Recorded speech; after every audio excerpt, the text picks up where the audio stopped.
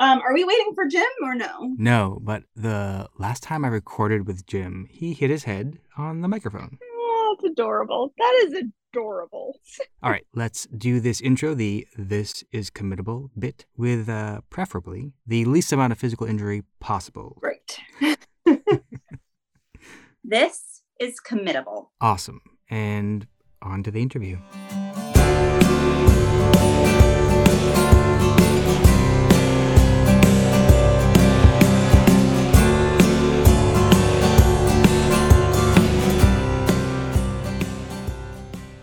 This is Committable, a podcast about involuntary commitments. I'm Jesse Mangan, and I'm here with Committable producer Michelle Stockman. Hello, I'm Michelle Stockman. In this season of Committable, we're going state by state to better understand mental health laws throughout the U.S. because these laws can be ridiculously complicated, and it can be really difficult to understand why your rights are being taken away and what you might be able to do to prevent that as it's actually happening. And for this episode, we're going to be looking at mental health laws in Alabama. And to better understand those laws, I spoke to James Tucker. Hello, everyone. My name is James Tucker. I'm a lawyer. I am the director of the Alabama Disabilities Advocacy Program. We're part of the law school at the University of Alabama in Tuscaloosa.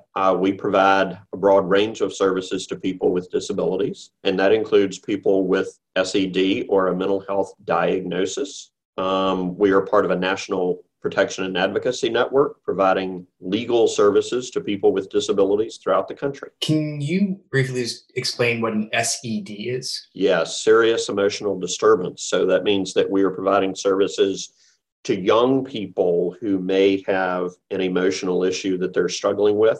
But as you may know, the professional practice has been to try to avoid labeling young people unless you have more confidence in the ability to make a diagnosis. So I started this conversation by asking about current mental health laws in Alabama, but James wanted to first take a step back and talk about a really important federal case that took place in Alabama, Wyatt v. Stickney. In Alabama, we had the Wyatt versus Stickney case. And before the Wyatt case, the law in the United States was that a person who was involuntarily committed did not have a right to treatment after the commitment.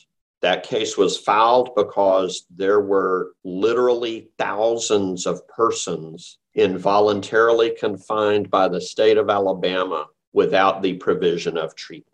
That federal court declared in 1971 that it is a constitutional right of persons in the United States that once a person is involuntarily committed, they have a constitutional right to treatment, and that to fail to offer that treatment after an involuntary commitment would be a gross injustice, as seems abundantly clear, but that's been the law of the land now for only the last 50 years. So it was essentially just a form of detention. Exactly. It was an utterly classic form of warehousing and stands in a direct line of succession, if you will, to poorhouses and just all kinds of institutions for the confinement of persons whom society did not welcome in the hundreds of years before worldwide.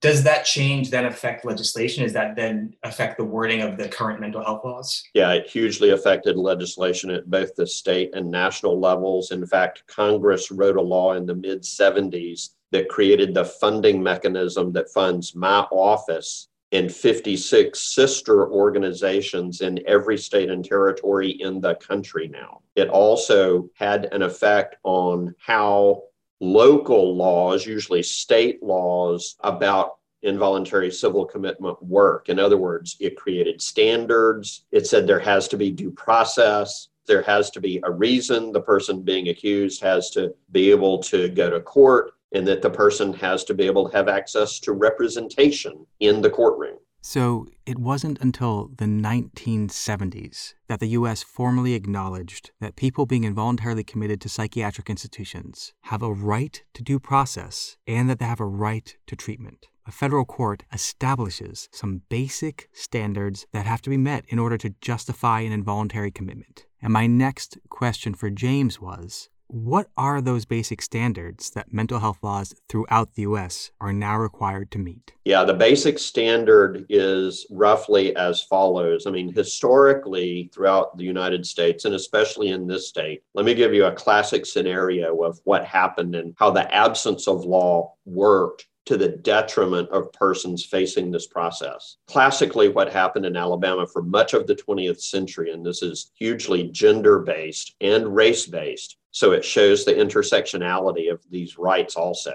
But classically, in Alabama, you can imagine that up until roughly 1970, if there was a relatively prominent local white man who had tired of his wife, he could go to the local probate court. The probate court usually was not a lawyer. The probate judge was not a lawyer and still isn't in most counties in Alabama. And the probate judge would issue an order to the sheriff to detain, in this scenario, the wife and have that person sent to the state psychiatric hospital. Some of those persons detained in that fashion were confined to the hospital for more than 50 years and died there in their old age. That was reality in Alabama and for much of the country until 1970 or 71. Then what changed is that a set of standards is created that basically provides the basics of due process. Due process is the constitutional issue here.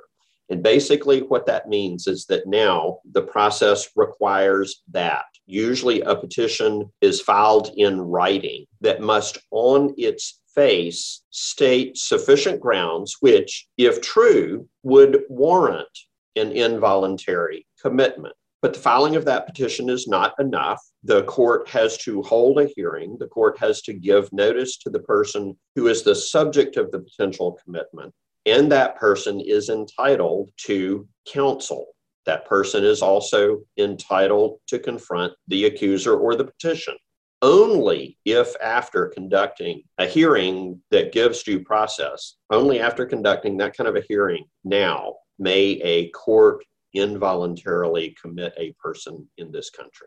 Now, there are many points in that process where the process which is due may not be very meaningful. It may not be given in the way that you and I would like, but that's how it's supposed to work in all 50 states. I do want to highlight a couple issues I want to call attention to. And I agree, we do need people who are educated on these things, who are aware of these things, who are critically thinking on these things. And we do need these processes. And so I do like when people call attention to, hey, you need to make sure that there's a hearing in front of an official person of some kind. But how do we decide who's an expert?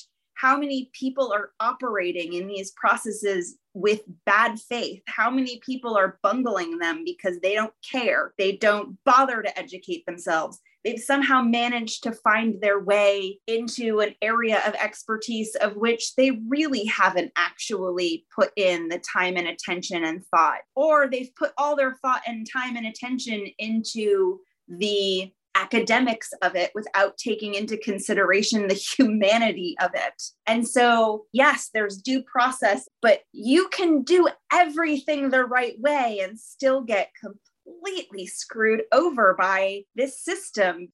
And I feel frustrated when we only focus on that first one, where that first one is somehow believed to be the solution. Like, if we just make sure a psychiatrist is in the room, and if we just make sure that they go through this process and this proper hearing process, then it'll be fine to strip them of their rights and institutionalize them for eternity. Yeah, I think that speaks to the conflict between the theoretical intent of the law, the hope of protections that would be offered, and the process as it actually exists, which is something that James spoke about a little later in the interview. Okay, so to set this up, in Alabama, as in many states, the commitment process often begins with some sort of detention for evaluation, which can be triggered by a person going into a probate court and applying to have someone else detained for evaluation. So there is the applicant, the person who makes a claim that this other person needs to be detained and evaluated. And there's the subject of that application, the person who, possibly without any notice, is about to be dragged into this system. So if the application gets approved, how does this process guarantee that the subject of the application will be able to take part in the hearing? How does this process guarantee that their rights will be protected? That's where due process starts to break down. And, we've described how the process works as directed in a statute and how it is supposed to work. It's not how it always works. In fact, for example, state of Alabama law regarding involuntary commitment says that the subject, to use your term, can waive his or her appearance at the hearing. And all too often, the appointed lawyer will waive that appearance for the subject, potentially without the subject's permission. So that the process is still fraught in individual cases with the genuine delivery of all the due process protections. There's one other thing that I want to say, and I would imagine that you and I share an interest. We would hope that our public mental health systems across the country are able to provide diversionary and support services on the front end without our ever getting to the point where a subject must face possible commitment. What we're talking about is an end of the line when everything else, every other kind of support has failed, or again, that's how we would hope that these systems would function. And I just want to note the importance of diversion efforts. So in that situation, there's a court-appointed attorney who may or may not have an overwhelming number of cases that they have to deal with. And they're faced with this decision of, do I waive my client's right to be at this hearing, or do I have the police sent to pick them up? I think the trick for the lawyer is that often you've got, as you say, a local, overwhelmed, publicly paid, in other words, less well compensated lawyer providing a service on an appointed basis. And that lawyer may or may not have expertise in the area, and that lawyer's ability to keep his or her office open may depend on receiving appointments from that probate court. So this lawyer who's being paid by public funds is trying to work what sounds like the highest number of cases they can in order to make ends meet. So that creates a real complication with trying to give as much time as is needed for each case. It definitely does. It's a challenge in the way that we fund public legal representation that is very similar to the challenge faced by individuals who serve as public defenders for criminal charges against individuals. Okay, so at this point in the process, an application has been filled out and a judge has approved the application as sufficient, so the subject of that application is appointed an attorney. There is a really concerning possibility that the attorney waives their client's right to a hearing without telling the client. But as long as that doesn't happen, then this person should be brought before a judge for a hearing. So my next question for James was, once the judge makes that decision, is it the police who are sent out to apprehend that person and bring them in for the hearing? Unfortunately, often it is law enforcement. Obviously, there are more humane ways to do that, and there are programs around the country that are incredibly active in helping to divert individuals. The Cahoots program in Oregon that many people are familiar with would be one such example. But yes, often law enforcement is sent to bring the subject to the courthouse. So if a person is at the point where they have been brought into court for a hearing based on an application that someone else filed, what rights they have there? How does that process work? They have the right to be heard, but often, as you can imagine, they may not have a good and close working relationship with the attorney. And the attorney might, usually the reflex is going to be the attorney is going to cooperate and facilitate with the court the commitment. We offer to investigate allegedly unfounded commitments, and we find that most of the time there is a legitimate basis for commitments. I think that's because largely there is at least a minimally funded public mental health system that usually is going to have provided some intervention or support before you get to the point of a petition. Petitions can still be abused, but I think that's the exception these days. It sounds like in the majority of cases you've seen in this process, there is actually some type of distress there. There is some type of help that is needed. The real nuance becomes, is this actually a case where involuntary help is needed.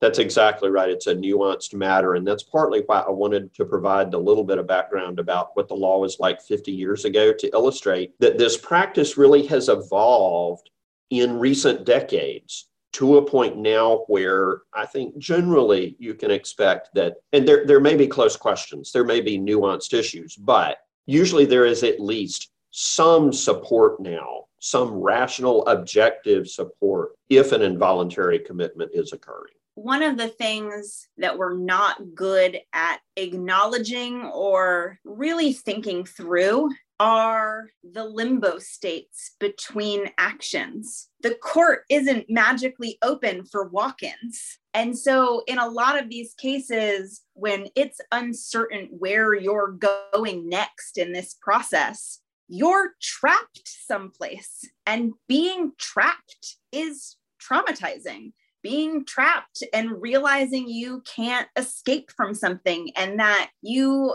don't have autonomy temporarily even, and that you also don't have any of these basic things. I mean, anything that gives you comfort, even minimally, might be removed from you. That is something that none of the laws that we have seen so far really account for. Any length of forced detention, no matter how brief, can be traumatic. And if you reach this point in the process, you're a person who may have been apprehended by police, involuntarily brought before a judge, and then involuntarily committed to a psychiatric facility. And there can be limbo periods between the apprehension and the hearing, or the hearing in the psychiatric facility, where you continue to be detained. And forced detention is never insignificant. So if you're forced through this, if you do end up involuntarily detained in a psychiatric facility, what do? What options do you have? As a practical matter, there aren't many good options, but one option would be to call an office like mine and to ask us to investigate. We are an outside third party. We're a nonprofit civil rights law firm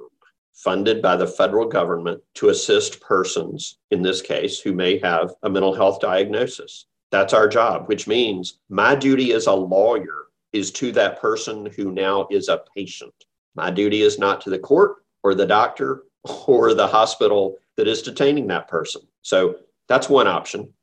Another option would be that many of these facilities are going to have a patient advocate, and one would hope that that employee of the hospital does exercise independence and takes that role seriously. There's an array of other mental health advocates, for example, in our state. As a result of the settlement of the Wyatt case that I referred to earlier, there is an office at the State Department of Mental Health, the Office of Advocacy, with more than 24 full-time employees.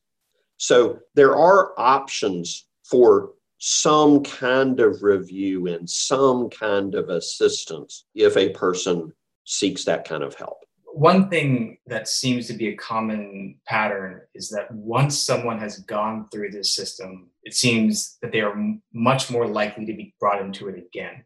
And I wonder about if you've been involved in any work trying to deal with that process, because the thing that seems really problematic is once this is on your records, it can affect how you're viewed by future treatment. I absolutely agree with what you are saying. And yes, if you look purely as a matter of medical literature, once an individual has been committed, then that person is at far greater risk of a future commitment than not, and at far greater a risk than a person who does not have such a commitment on his or her record. We've been involved in advocating for the kinds of supports that you were describing to make sure that individuals receive support and transition services so that they can make a smooth return to the community. One of the things that I really think about in this regard, and I think about it, for example, with regard to a number of institutional challenges that we face. I'll make a really simple analogy. In foster care, you can't think that you're going to remove a child from his or her family, fix the child, and then return the child to that family. I think the analogy holds here. We need to be able to see individuals in their family systems and in community systems of care. And we really need to step up the ability to provide supports to people in the way that they prefer so that they are making decisions about their own life. One of my friends talks about the medicalization or the over-medicalization of this whole process. As you and I have walked through it, yeah, courts and doctors have a lot of power. and individuals lose power over their own decision making. What we really need to do is find ways to support individuals to gain the supports that they want for themselves. Is there any option to if you've been released from a commitment, can you appeal that being on your medical records? Is there any process to say, I think that should be removed from my medical records? You can, but it's difficult. And as a lawyer, I've had a handful of people ask me that question, and I've looked at medical records and sometimes advised persons that if you do that, you're actually going to make life harder for yourself, because then it's in your medical record that you challenged this commitment. But there was a court hearing that said you deserve to be committed. So you may be setting if you have that entered on your medical record and the next doctor that you want to go see requests those records and sees that you contest everything that's in that record, you may have a hard time finding any care services or treatment as you prefer. And so this brings us to the end of the interview, where I asked James if there's anything else about the commitment process in Alabama that is important to know. One thing that we find is that even though the law is in a statute, because of the way that local clerks and courts operate, it can still be a really idiosyncratic system at the local level. That's 67 counties in our state. And, based on my conversations and connections with people throughout the country, I think it's worth noting that it can still be a highly idiosyncratic system everywhere, depending on the way the local authorities run their court, their petition process. And it also can depend on, if you will, the wide variability in the availability of upfront supports and diversionary options. So I strongly encourage individuals to find peer supports, to stay connected with friends. And then if you fear that you may be at risk of an involuntary commitment, to seek out services and supports that can help you avoid that, because they're out there. Yeah, that seems like it would emphasize the importance of local support who knows not just federal or state, but county and local. Yeah, they say all politics is local. Well, all commitments are hyper local. One of the things I appreciated most about this interview was taking a step back to recognize not just how a law is implemented locally within a state or a county or a city, but also looking at the federal cases that are being interpreted by those more local systems, the sort of cultural shifts that are translated into local practice. To me, there's so much about this that puts me on the side of the harm reduction movement, that at the end of the day, the most important thing should be someone's autonomy. And if the best thing right now for me is curling up in a ball in the corner on a floor and crying, any number of these types of scenarios, to me, the question should be not how do we get you out of that? How do we stop that? The question should be, how do we make you do that as safe as possible and have as much support as possible, and make sure that there are alternatives when and if you're ready to be done with that. Yeah, I think you're identifying some of the fundamental tensions that exist in these systems. The complexity of the individual and what that individual needs in a time of distress, and the vast, virtually unchecked authority given to people in institutions that are often incentivized to view the unfamiliar as dangerous. So it is in some ways really sad that it took until the 70s for us to get a case like Wyatt v. Stickney that established some protections. But given the tremendous power imbalances in these systems, it is encouraging that the voices of people with lived experience were eventually, to some degree, considered at all. Yeah. No, and it did sound like there was a significant ripple from that one case in Alabama that did spread out through multiple states. We're not going to overturn things with one big splash, but over time, we might be able to generate enough ripples to change direction. Nailed it. And that is the most optimistic you are ever going to hear me get on this podcast. All right, next time on Committable, we'll be looking at mental health laws in Virginia.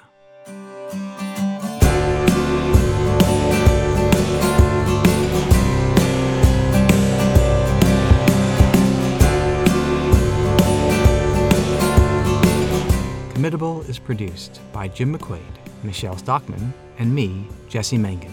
All music is from the song Reasonable by Christopher G. Brown.